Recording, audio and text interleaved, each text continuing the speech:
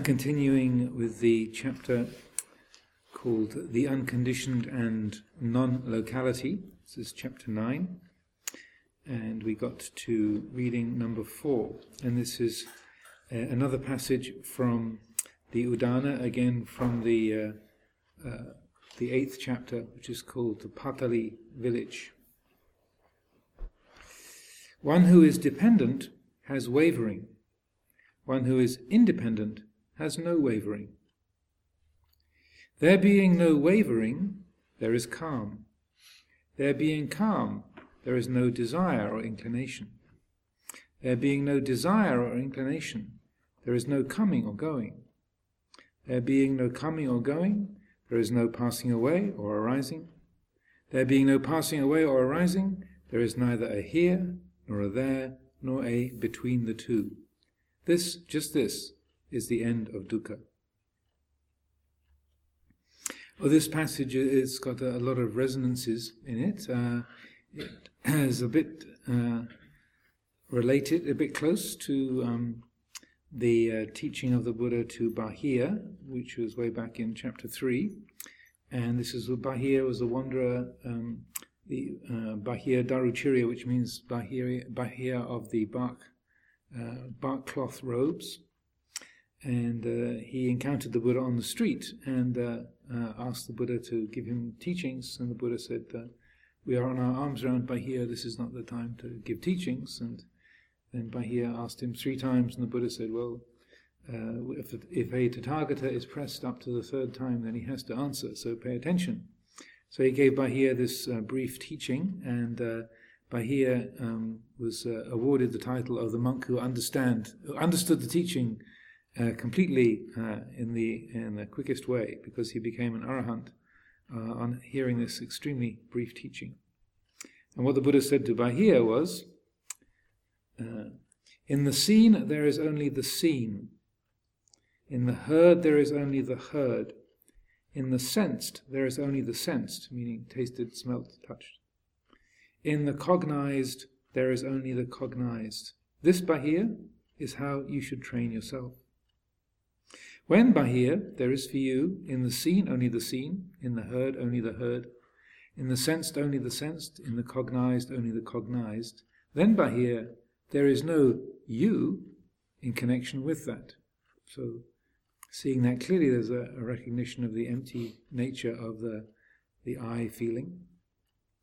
When, Bahia, there is no you in connection with that, there is no you there. When Bahia there is no you there, then Bahia you are neither here, nor there, nor in between the two. This, just this, is the end of suffering. So another rendering of that is, the Pali is a little bit ambiguous there, so you get a variety of different translations. And so that this is just one version of that. Another version goes along the lines of when you see that there is no you here, you will see that there is no thing there. When you see there is no thing there, then you realize that you cannot locate yourself, quote unquote, either in the world of this or in the world of that, or anywhere between the two. So it also, that passage from the Udana, also relates to the very wonderful and comprehensive Dhatu Vibhanga Sutta, which is Sutta number 140 in the Majjhima Nikaya. This is the one, another one, this, you remember Bahia got knocked down by a runaway cow and got killed. Interestingly enough, Pukusati in the Dhatu Vibhanga Sutta also got knocked down by a runaway cow and got killed. They were karmically related. And so that passage from the Dhatu Vibhanga Sutta, which means the exposition on the elements. So this is just to remind you, this is that passage that has resonances with this from the Dhatu Vibhanga Sutta. Bhikkhu, I am is a conceiving. I am this is a conceiving. I shall be is a conceiving. I shall not be is a conceiving. I shall be possessed of form is a conceiving. I shall be formless, like in a future birth. He's talking about that. I shall be formless is a conceiving. I shall be percipient is a conceiving. I shall be non-percipient is a conceiving. Conceiving is a disease. Conceiving is a tumor. Conceiving is a barb, like a hook with like a fish hook. By overcoming all conceivings, bhikkhu, one is called a sage at peace. And the sage at peace is not born, does not age, does not die. They are not shaken and are not agitated. For there is nothing present in them by which they might be born. Not being born, how could they age? Not aging, how could they die? Not dying, how could they be shaken? Not being shaken, why should they be agitated? So this, in terms of non-locality, it also has this resonances of the that passage from the Udana that I read out yesterday about neither coming nor going nor standing still. It was a favoured theme of Luang Por Chah. So that's all wrapped up together there in that particular passage from the Udana. And then the next reading is from Bhikkhu Nyanananda, who's a very wise and accomplished monk from Sri Lanka, and this is from his little book called The Magic of the Mind, which is a commentary on the Kalakarama Sutta, which again we quoted earlier on. So this is Venerable Nyanananda speaking about the same theme. Also, even though he's Sri Lankan, his English is more intricate and refined than most English-speaking people, or people who have English as their first language. So it's a little hard to follow, so I'll try and speak clearly. The concepts of coming and going are relative to the standpoint already taken in the process of identification. A relationship having been thus established between one's present identity and a possible future state, there follows the corollary, death and birth, with its note of finality. With it, relative distinctions of a here and a there and a midway between also set in. The entire process, whether it be understood in the context of the epicycle of samsara, traceable to every moment of living experience. So an epicycle is like a small circle. So like an epicycle of samsara, like using that kind of term to refer to a birth into a mind state or birth into a feeling or a perception in the present moment. Or the larger scale births of the regular cycle of birth and death over a whole lifetime. So the entire process, whether it be understood in the context of the epicycle of samsara, traceable to every moment of living experience, or in the context of the larger cycle of samsara, rolling in time and space, is a perpetual alternation between a thisness and an otherwiseness.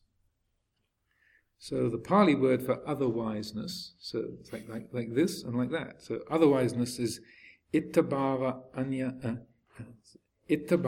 bhavam. So itta is this, and then anyata is that. Ittabhava anyata bhavam. So whether it's the alternation between a thisness and an otherwiseness. Now the such-like one, tadiso is the Pali word for such-like. The such-like one, who sees the danger in resorting to supports, which harks back to this teachings on unsupported consciousness. So the such-like one who sees the danger in resorting to supports, which only give way underneath, grasps at nothing and clings to nothing. He has given up all standpoints, referring to the Kalakarama Sutta, and in so doing he has discovered a basis for firmness which never betrays. His is an unshakable deliverance of the mind, akuppa ceto vimutti, since he is free from attachment, anurodha, and repugnance, virodha, in the face of worldly vicissitudes of gain and loss, honor and dishonor, praise and blame, happiness and unhappiness. The Buddha's declaration in the Kalakarama Sutta, thus monks, the Tathagata being such like, tadiso, in regard to all phenomena, seen, heard, sensed and cognized, is such, tatta. It's an allusion to this uninfluenced mind of the emancipated state. So as I said, his English is very accurate, but a little bit dense and maybe hard to follow. But what he's pointing to this same quality, again, it appears in the Kalakarama Sutta, that was quoted in chapter 6. And it's whether you think in terms of a here and there as something very, very local and immediate, or you think of this life and the next life, or any such kind of creation of this and that, this way and another way, then it's pointing to that the danger of looking for support or a landing place, or that sense of me being somewhere. And so it's speaking about that, as he uses this very nice phrase, he has discovered a basis for firmness which never betrays, so that the firmness or the reliability is in the very quality of awareness, and that mind that's not identified with coming and going. And this term, such like, tadiso, is also related to Tathagata, or the one thus come, one thus gone.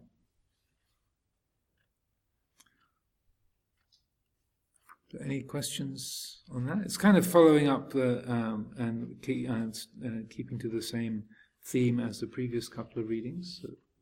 Ajahn, yes. It's just a thought, but what realises Nibbana? The citta.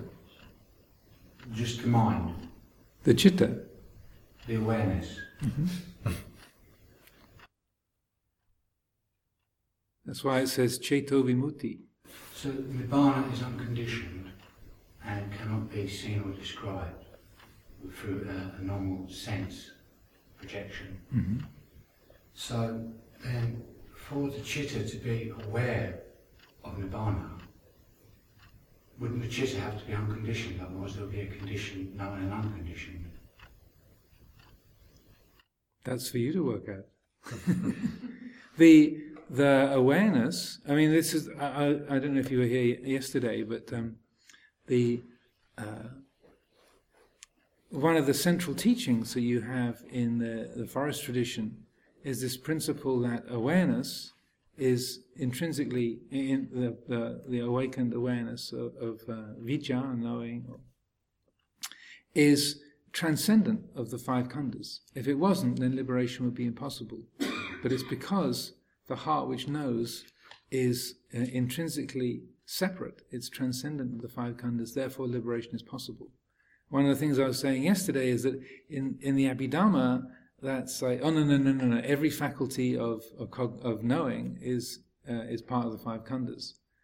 And it doesn't make sense, because then if that was the case, then liberation would be impossible. So this was one of the teachings that Ajahn Chah received from Ajahn Mun, and that had a really huge impact on him. And that it was that he only stayed with Venerable Ajahn Mun for 3 days, and my understanding is this was in the talk that he gave on the third night, that and he made this observation or conveyed that teaching, that it's the mind which is aware, the puru, the one who knows, is intrinsically transcendent of the five khandhas. If it wasn't, liberation would be impossible, but because it is, then liberation is possible. So the word citta encompasses quite a lot of qualities, but it's that faculty of awakened awareness is that quality which knows the five khandhas and is not identified with them. So it's an unborn awareness, in effect. it's transcendent. It's a quality, if you like. It's like the Buddha arises from the Dhamma. The one who knows is an attribute of that fundamental reality. So you can say if Dhamma is the substance, then Buddha is the function. Sangha is the manifestation. So there's no subject-object. The mind isn't looking at it. It's not looking at an object. It's the Dhamma aware of its own nature. Of its own nature, yeah. So it could be your, not your, but it could be the natural state, as it were. But it's not a state. This is called the minefield, with both meanings of the word mine.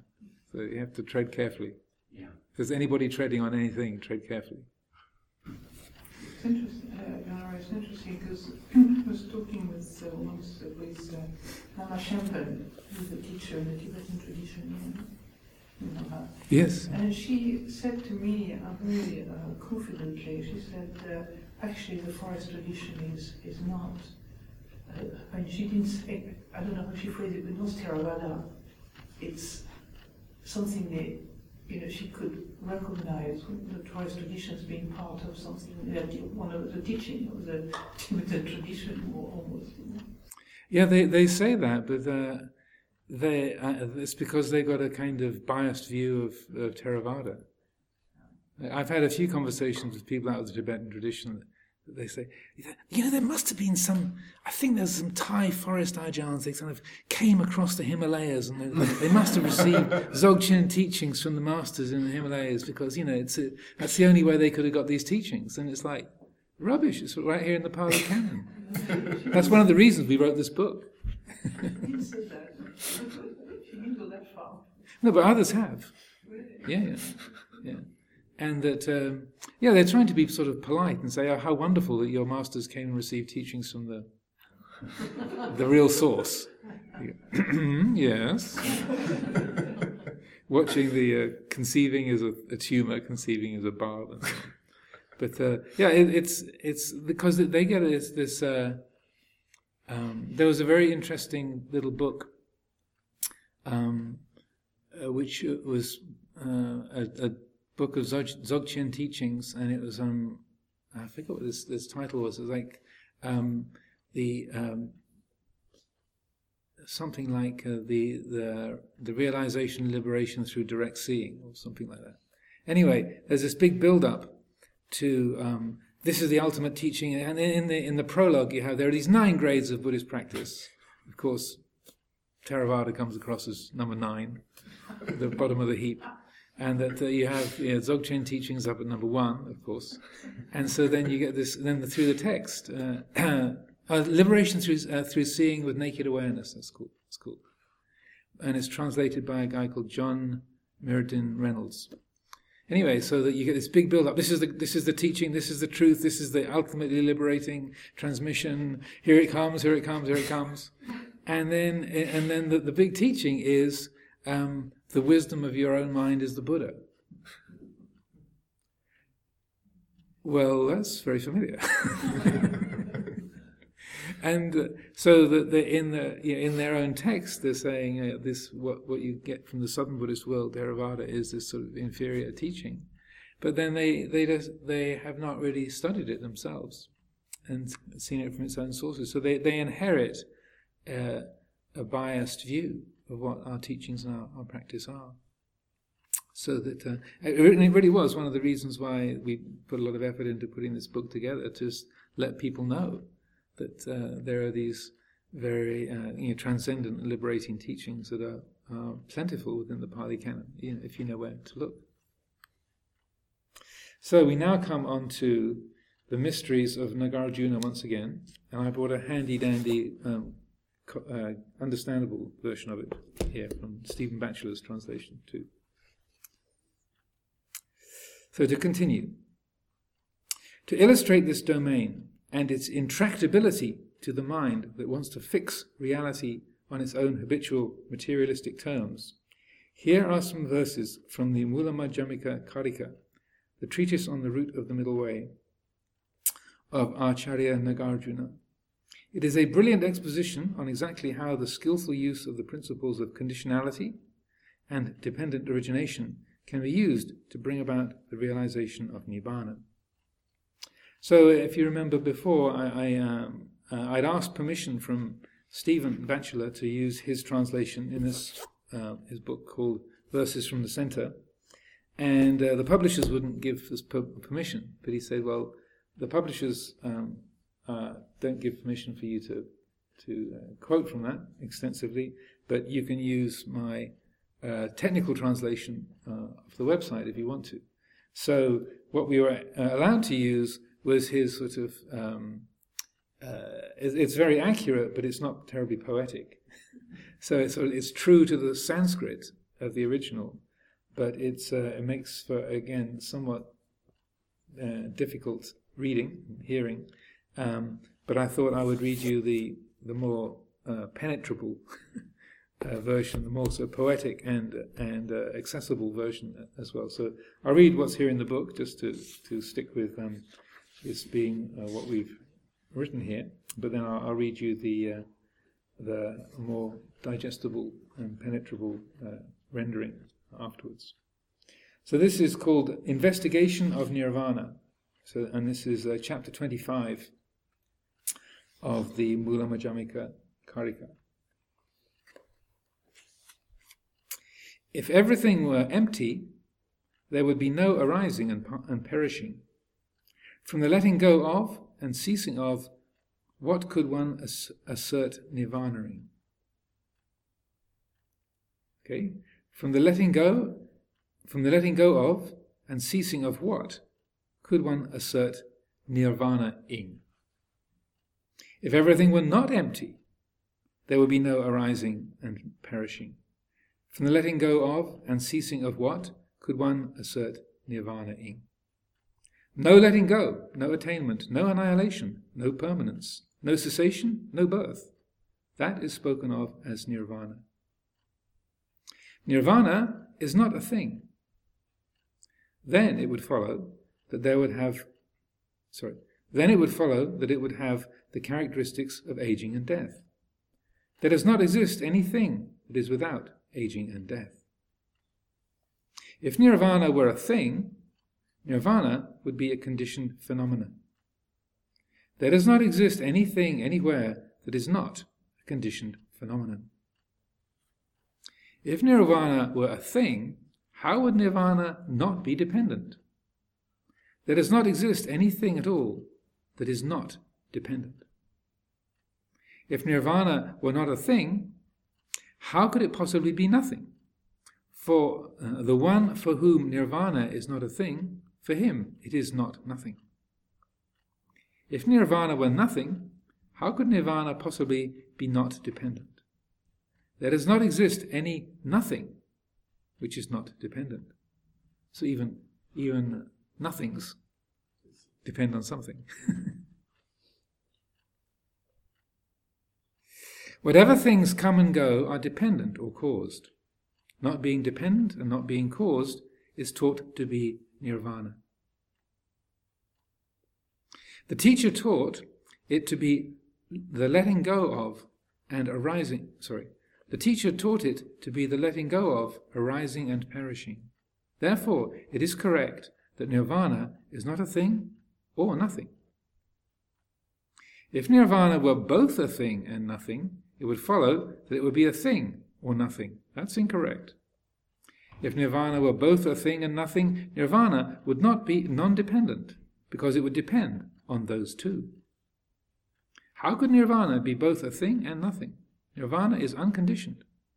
Things and nothings are conditioned. How could nirvana exist as both a thing and nothing? Those two do not exist as one. They are like light and dark. The presentation of neither a thing nor nothing as nirvana will be established only if things and nothings are established. If nirvana is neither a thing nor nothing, by who could neither a thing nor nothing be perceived?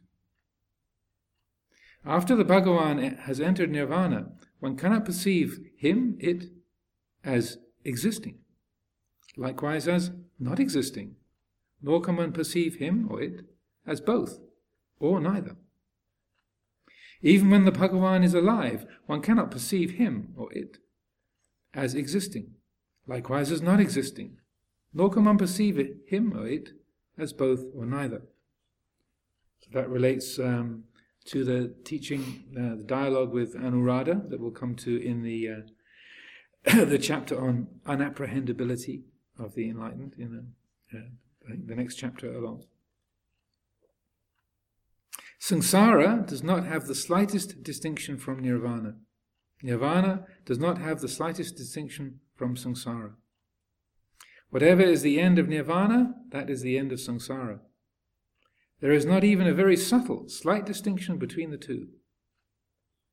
Views about who passes beyond, ends, etc., and permanence, etc., are contingent upon nirvana and latter ends and former ends. In the emptiness of all things, what ends are there? What non-ends are there? What ends and non-ends are there? What of neither are there? Is there this? Is there the other? Is there permanence? Is there impermanence? Is there both permanence and impermanence? Is there neither? Totally pacifying all referents, that's R-E-F-E-R-E-N-T-S, reference, all things that you can refer to. Totally pacifying all referents and totally pacifying fixations is peace. And fixations there is papancha, proliferations. The Buddha nowhere taught any Dharma to anyone. So the other version of this is in Verses from the Center. So this is the same text, but hopefully a little bit more understandable. Nirvana. Were everything not empty, nothing would happen. Nirvana would be a letting go and stopping of what? Nothing let go of, nothing attained, nothing annihilated, nothing eternal, unceasing and unborn. That is nirvana. If it was something, nirvana would be contingent, and it would wither and die like all other things. Can nirvana be nothing? Not to be something does not mean to be nothing. Were nirvana nothing, it would be contingent, like all other nothings. Things are created and contingent. Nirvana is neither. The letting go of what rises and passes is neither something nor nothing. The letting go of what rises and passes is neither something nor nothing. Were nirvana both something and nothing, things and nothings would be free, or nirvana would be as contingent as they. Darkness and light cannot be one. Can I experience nirvana as neither something nor nothing? That would be possible only if something or nothing were. After the Buddha died, he was not seen as existing or not. Even when he lived, he was not seen as such. Life is no different from nirvana. Nirvana no different than life. Life's horizons are nirvanas. The two are exactly the same. Visions of the beyond, of eternity, annihilation, depend on how you see nirvana, the past and the future. What finitude in empty things? What infinity? What this? What else? What stays? What changes? The dissolving of objects and easing of fixations is peace. The Buddha never taught anyone anything.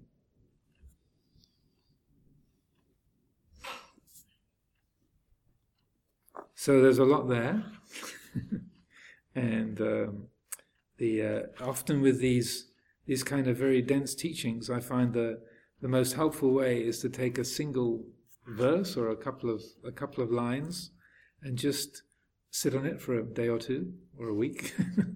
Okay, now what does that mean? Because it's very, very succinct, and when people my understanding of many of the people who tried to translate Nagarjuna over the years, that the kind of brevity and spareness of the text is really hard to work with. There's no padding at all. It's just the essence of the essence. So it's quite densely packed, but I feel that these are, and the reason why we included it was because these are very significant teachings and reflections, but there's a lot in that package. So I feel it's a helpful thing to take a single verse or a single line, just one little observation, and say, now, what does that mean, or how does that work? And to internalize it, because it's not just a matter of having an intellectual understanding of the words and how the grammar of a sentence holds together so it's meaningful, but how that maps onto our own experience of how the mind creates this and that, or things and nothings and such like. When particularly when it talks about nothing being a thing, or it's related also to the way that we use the word emptiness, particularly in the northern Buddhist world, that sunyata, shunyata is. You would think, well, nothing is it means as an absence of what's there. It means how can you think of nothing as being a thing? But when we talk about emptiness, it's there's and in the later chapter we talk about this. It's a relative term. So and when the Buddha, in one of the Buddha's teachings that again is in there, the Chula Sunyata Sutta, the shorter discourse on emptiness, the Buddha says, he starts off by saying, this assembly hall is empty of horses and elephants. There are no horses and elephants in this hall. It's got people in it. It's not empty of people, but it's empty of horses and elephants. And so right from the outset, he's saying that quality of being empty is relative. You can say that there are things here, but there are other things that are absent. So that the way of using the term nothing or empty, it's necessarily a relative term, and so that when we say that say that there's silence, it's not really silent. You can hear the ticking of the clock. My voice has stopped, so you say, Ajahn Amaro has gone silent. There's the ticking of the clock, there's the subtle noises of our bodies moving, our socks on the carpet, there's the inner sound of the nada, the inner ringing in the ears, so there's it's not silent. But relatively speaking, if we're making my voice the main noise that's happening, if I stop talking, we say, it's silent. But that silence is relative. So when we say, when we call something empty, or we say that there is nothing there, that's in relationship to what's framing the space, and that kind of that way that you say this hall is empty of elephants and horses. Like the framework is the hall, is the sala. That creates the framework for that being empty.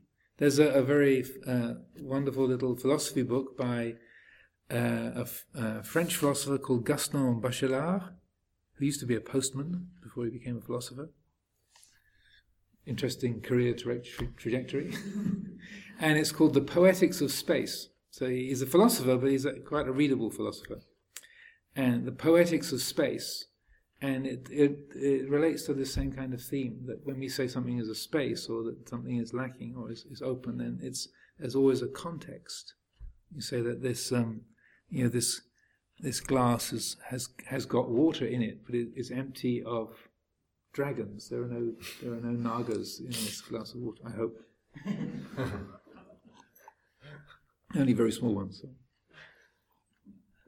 There is water in the glass, but it's empty of nagas, or we say that there is there is no fire burning, and it's empty of that. Or an example that I used later on in other chapters, like you can say, like in the opening bars of Beethoven's Fifth, you can see these two silences, da da da da, da da da da. So those are silent, but they have a poetry. There's a quality that they have because of they're framed by the musical notes that go around them. So just on that one point in this that I feel is helpful to reflect on, that when he says a nothing is actually a something, that then that's one of the aspects of it that one can reflect on. And then before I go on, I'll read some of Ajahn Chah on the same area, particularly about samsara and nirvana.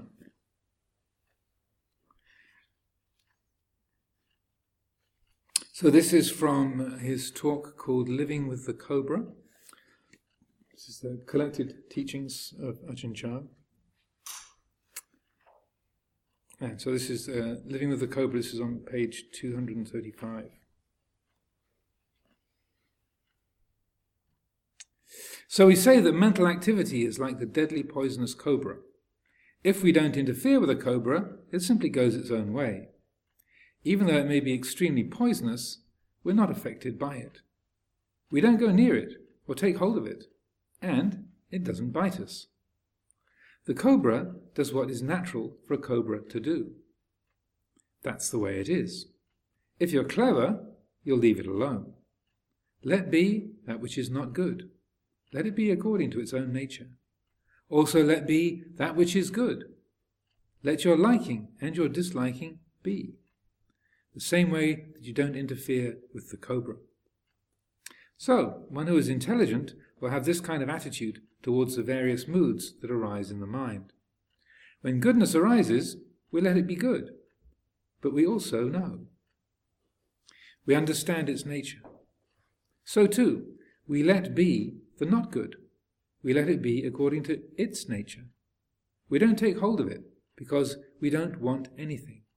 We don't want evil, neither do we want good.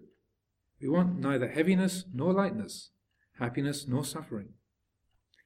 When, in this way, our wanting is at an end, peace is firmly established.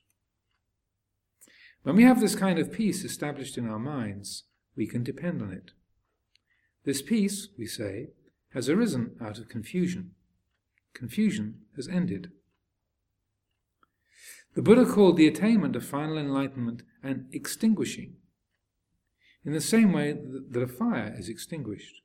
We extinguish fire at the place at which it appears. Wherever it's hot, that's where we can make it cool. And so it is with enlightenment. Nibbana is found in samsara. Enlightenment and delusion exist in the same place, just as do hot and cold.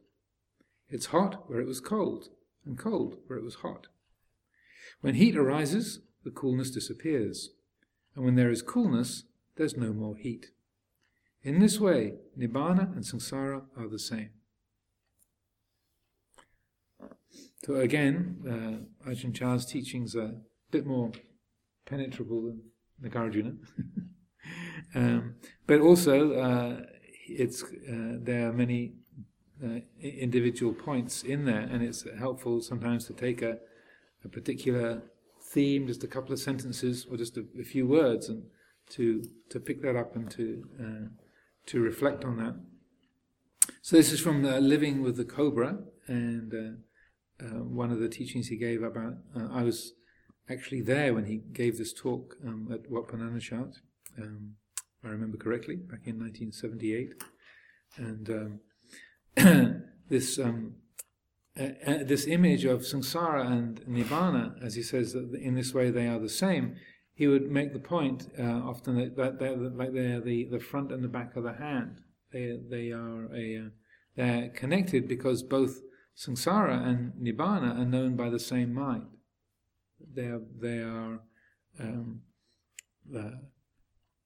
They're not separate in that way. They have different textures, but they, as he says, that they both happen in the same place. They're connected in that way. So it's a different way of approaching it, but also it's a similar theme. So I thought that was very pertinent, picking up that particular point in the Nagarjuna reading. Any questions, thoughts, reflections? Ajahn? Yes. What is the origin of the previous book you read, the smaller one? This one? Yes. This is Stephen Batchelor's translation of the Mula Madhyamika Karika. So the verses on the root of the middle way. So someone's marked up this copy quite drastically. And so he's taken the translation. So the one I read first was like the literal translation. Then he's put it into a slightly more readable and poetic form. So this is published by Riverhead Books. And there's also a useful introduction to it that he gives quite a bit of explanation. So it's actually about half the book is his commentary. So that much of the book is his introduction, and then that much is the actual poetry, and then that much is the notes at the end. So and it is. I mean, he's people sometimes object to his views, but and his kind of strident quality. But he's actually extremely knowledgeable about the scriptures. And I was just spent a while, some time with him a couple of years ago. We went for a 10-day long walk through the Atlas Mountains in Morocco. And one of the things that was interesting to hear from him is that nowadays he doesn't read anything. The only Buddhist text he reads is the Pali Canon. He's been learning Pali from Bhikkhu Bodhi, and so he has tremendous respect for the Pali teachings. So even though he can come across in his writings as being very what they call iconoclastic, sort of tearing down traditions and being critical, I have quite a lot of respect for his scholarship and also his understanding of the of the texts. We don't agree on everything, of course, but that's where this comes from. Let's see, when did he translate this? 2000. So this was done 17 years ago. This is from the library, so I just borrowed it off the shelf from the library.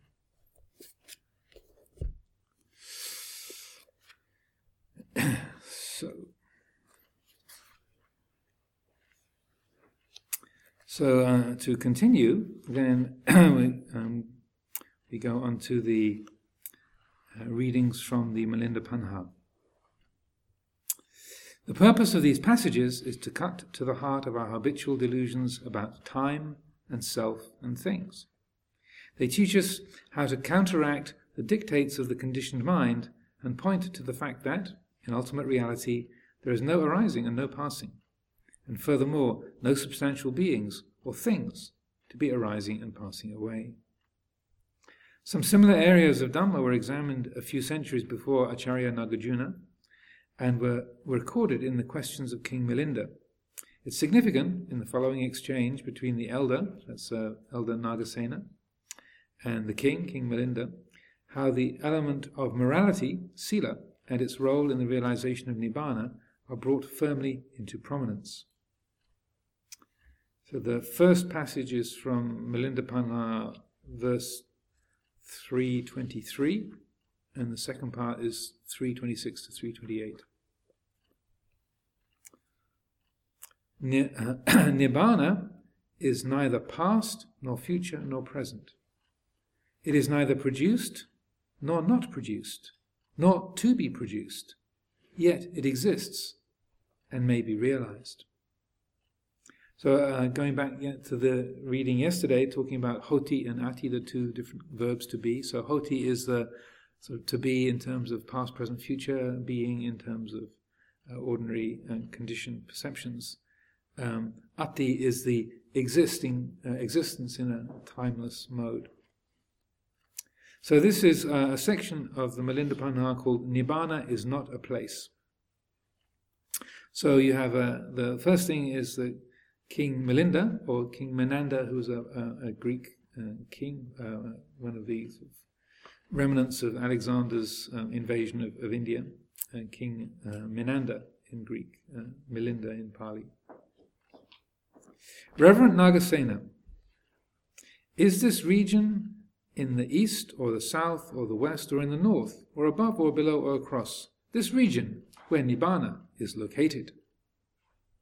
Great King, the region does not exist either in the east or in the south or in the west or in the north or above or below or across where Nibbana is located.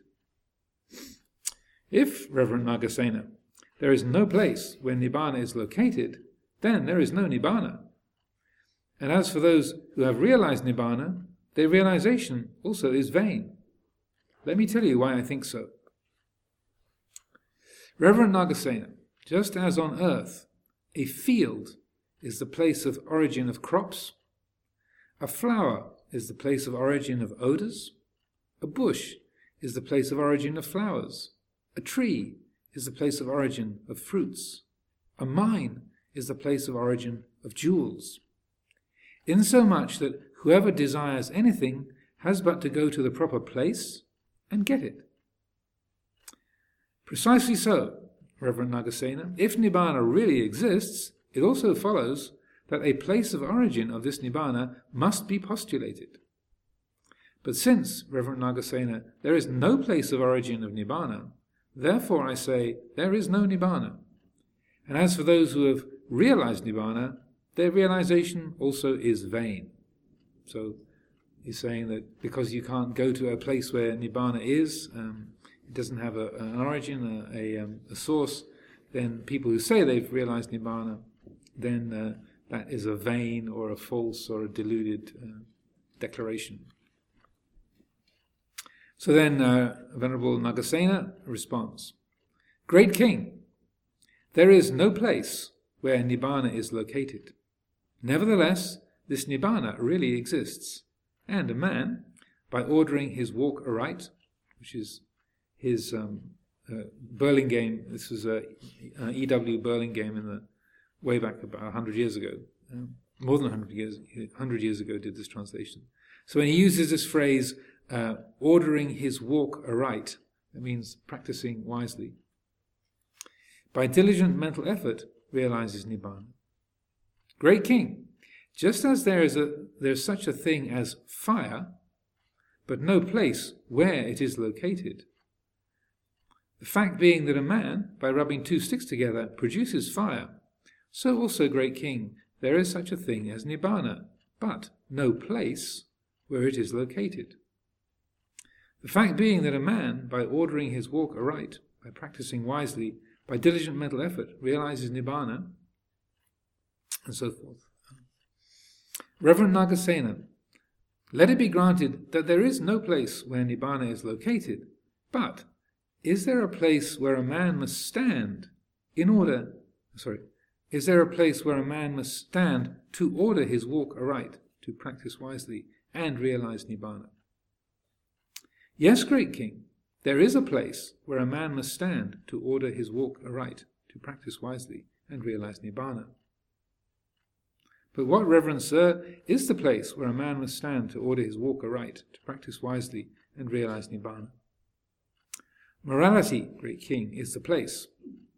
Abiding steadfast in morality, putting forth diligent mental effort, whether in the land of the Scythians, or in the land of the Greeks, whether in China or in Tartary, whether in Alexandria or Nikumba, whether in Kasi or Kosala, whether in Kashmir or in Gandhara, whether or on a mountaintop or in the highest heaven, no matter where a man may stand, by ordering his walk aright, by practicing wisely, he realizes Nibbana. Good, Reverend Nagasena. You have made it plain what Nibbana is.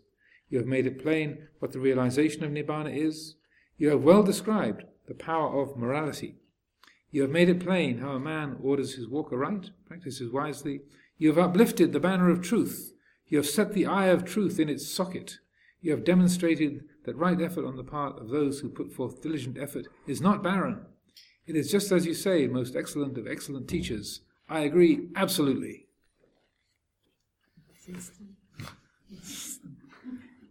So a little bit of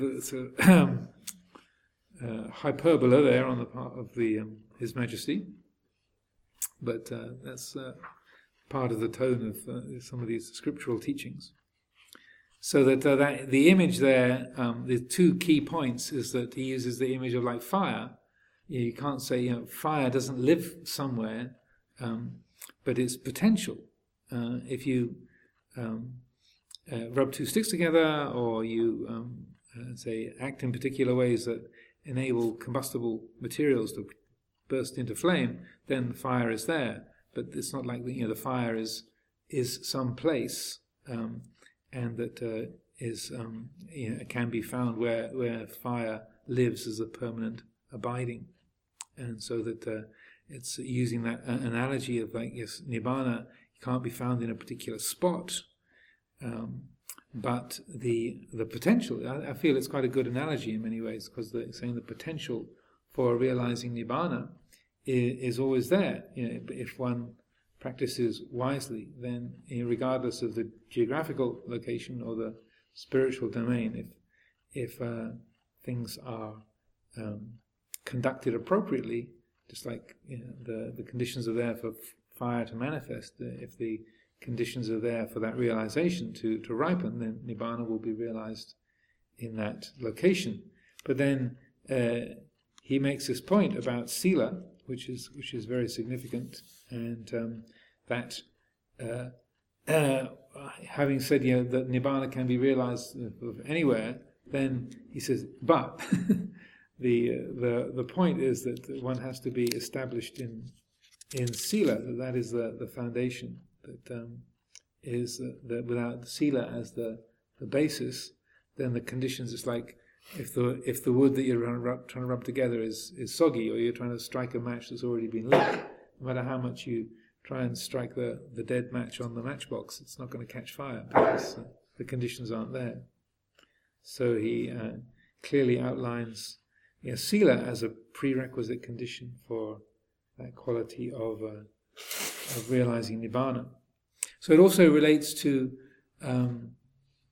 there's a teaching in the Anguttara Nikaya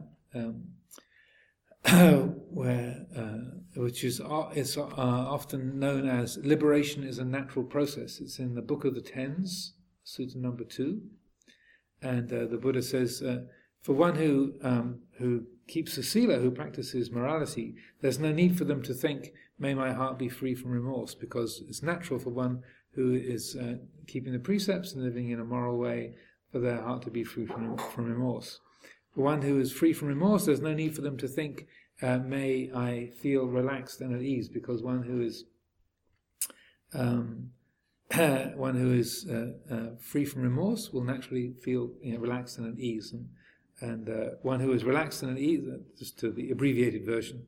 It's in the Book of the Tens because there's 10 kind of layers to it. So he says, one who is relaxed and at ease experiences contentment. One who is content, there's no need for them to think, may my mind concentrate, because one who is at ease, who is contented, it's natural for them to be able to concentrate the mind. One whose mind is concentrated, there's no need for them to think, may knowledge and vision of the way things are arise, because when the mind is concentrated, then it's natural for knowledge and vision of the way things are to arise. And one who experiences knowledge and vision of the way things are, there's no need for them to think, may liberation arise, because one who sees the way things are, it's natural for there to be dispassion, detachment, and liberation. So it's a very fine and helpful little sutta, but it's talking about a natural progression based on sila and how those things will unfold. It doesn't say how quickly they will unfold. There is there's easy practice with quick result, easy practice with slow result, difficult practice with quick result, difficult practice with slow result. Is it related to the level of sila that you... Not necessarily. You might be heavily deluded and keep very good sila. or you might have had created a lot of bad karma that has all kinds of resonances. You might. Yeah, the slowness is generally to do with the karmic conditioning and the choices that have been made either in this life or previous lives. I also, when I was reading the Sutta Akara, I also remember thinking that it was also a way of expressing that we don't have to rely on an external something. It was expressing the fact that you have to do the work also. Well, it's very true. It doesn't in that teaching. It doesn't talk about, in that particular instance, it doesn't talk about hearing the Dhamma. It doesn't talk about drawing close to a teacher or spiritual friends. It does in other places, but in that particular progression, it's very much within the individual. It's like a self-reliance. In another teaching, the 4 conditions for realizing stream entry, which comes in later on in the book, the sapurisa sangseva, so drawing close to superior persons, to drawing close to wise people, hearing the true Dhamma, Dhamma savana, hearing the Dhamma, wise reflection, yoniso manasikara, and then Dhammanu Dhamma Patipada, practicing Dhamma in accordance with Dhamma. So those are the 4 conditions conducive to stream entry. So the first one is drawing close to good people. So, but in that particular, it's true in that particular passage in the Book of the Tens, it's all just referring to the internal changes, within an individual.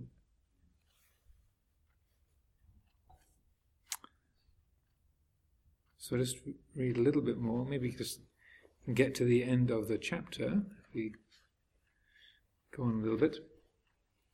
To underscore the quality of placelessness, the non-locality of Dhamma, here we have Ajahn Chah's final message to Ajahn Sumedho, which was sent by letter, a rare if not unique occurrence, in the summer of 1981. Shortly after this was received, at Chithurst Forest Monastery in England, Ajahn Chah suffered the stroke that left him paralysed and mute for the last 10 years of his life.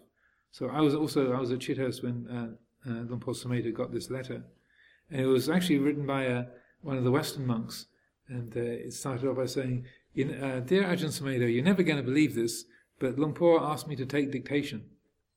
So he said, "Santacito, write this down." So it's actually written in Ajahn Santacito's hand.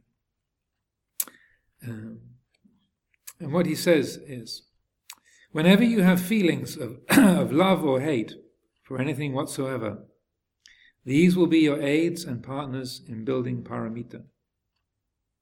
The Buddha Dhamma is not to be found in moving forwards, nor in moving backwards, nor in standing still. This, Sumedho, is your place of non-abiding. Whenever you have feelings of love or hate for anything whatsoever, these will be your aids and partners in building paramita. The Buddha Dhamma is not to be found in moving forwards, nor in moving backwards, nor in standing still. This, Sumedho, is your place of non-abiding. You could probably sit on that for the rest of the month. There's also in Ajahn Chah's collected teachings, there's one of his many wonderful Dhamma talks is called No Abiding, and so this also speaks a lot about this particular theme. So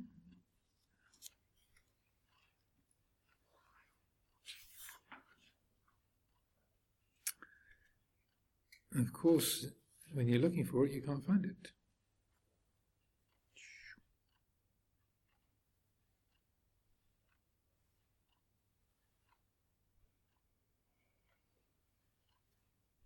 There we go. It's the fourth in here. The fourth talk is on page 29. No abiding.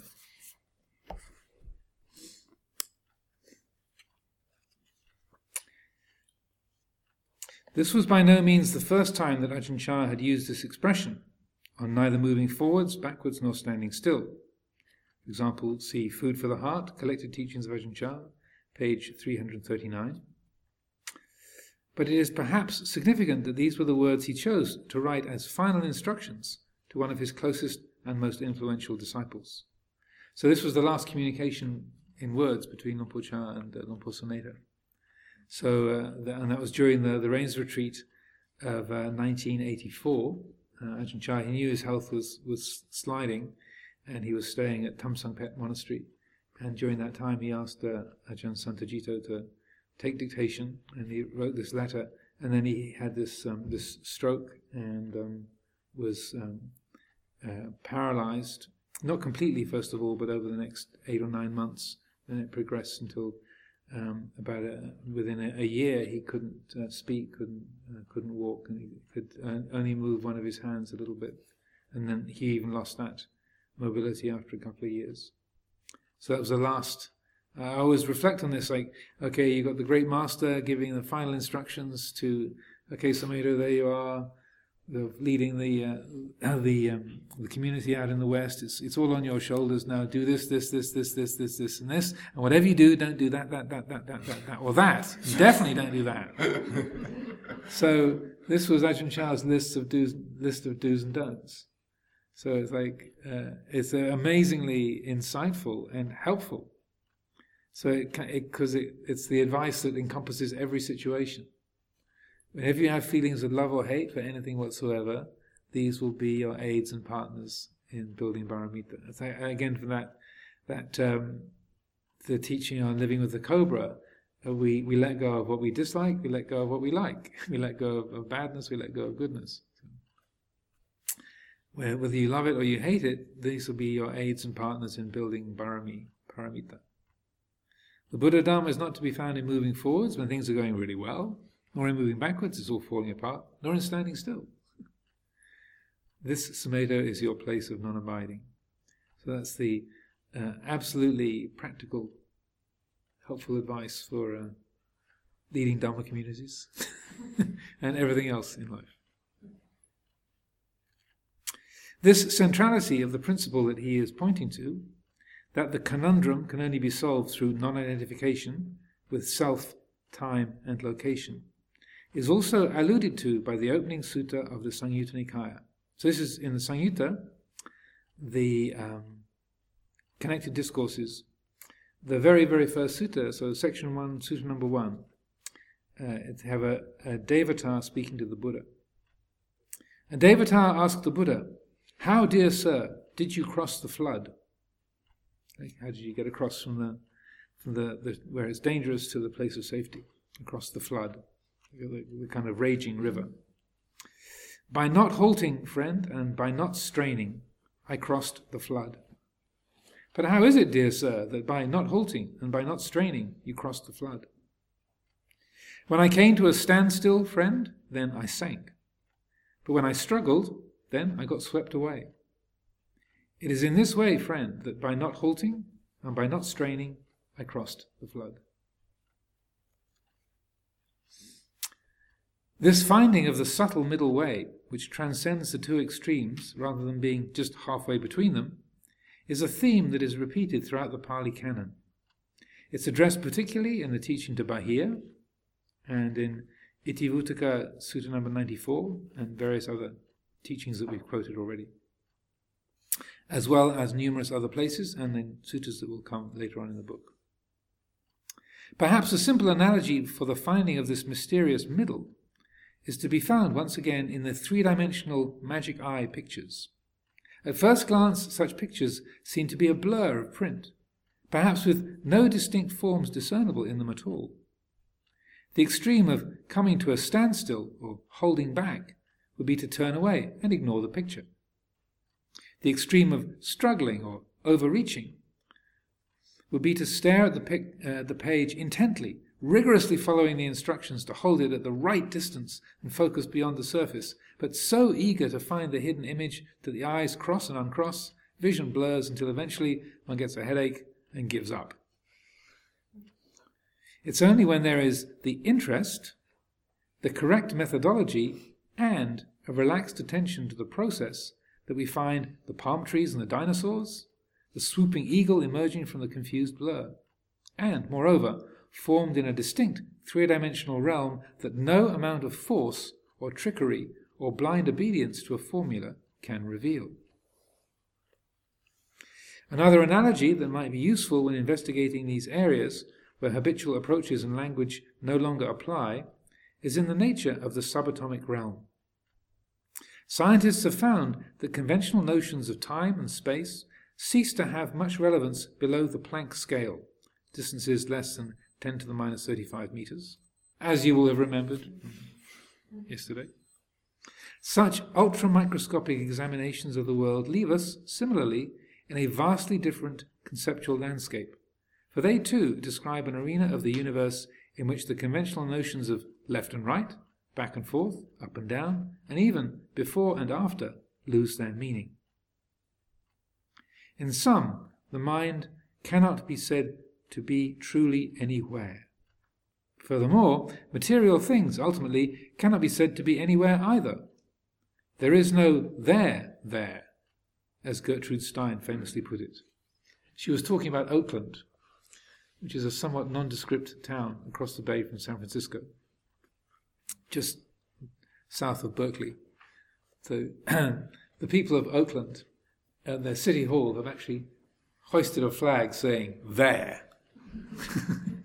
So they are there.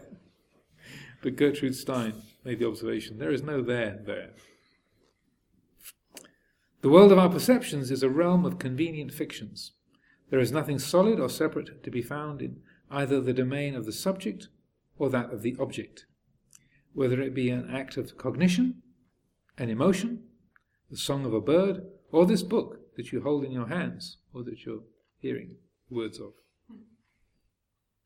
However, even though all attributes of subject and object might be unlocated and thus ungraspable, with wisdom they can be truly known.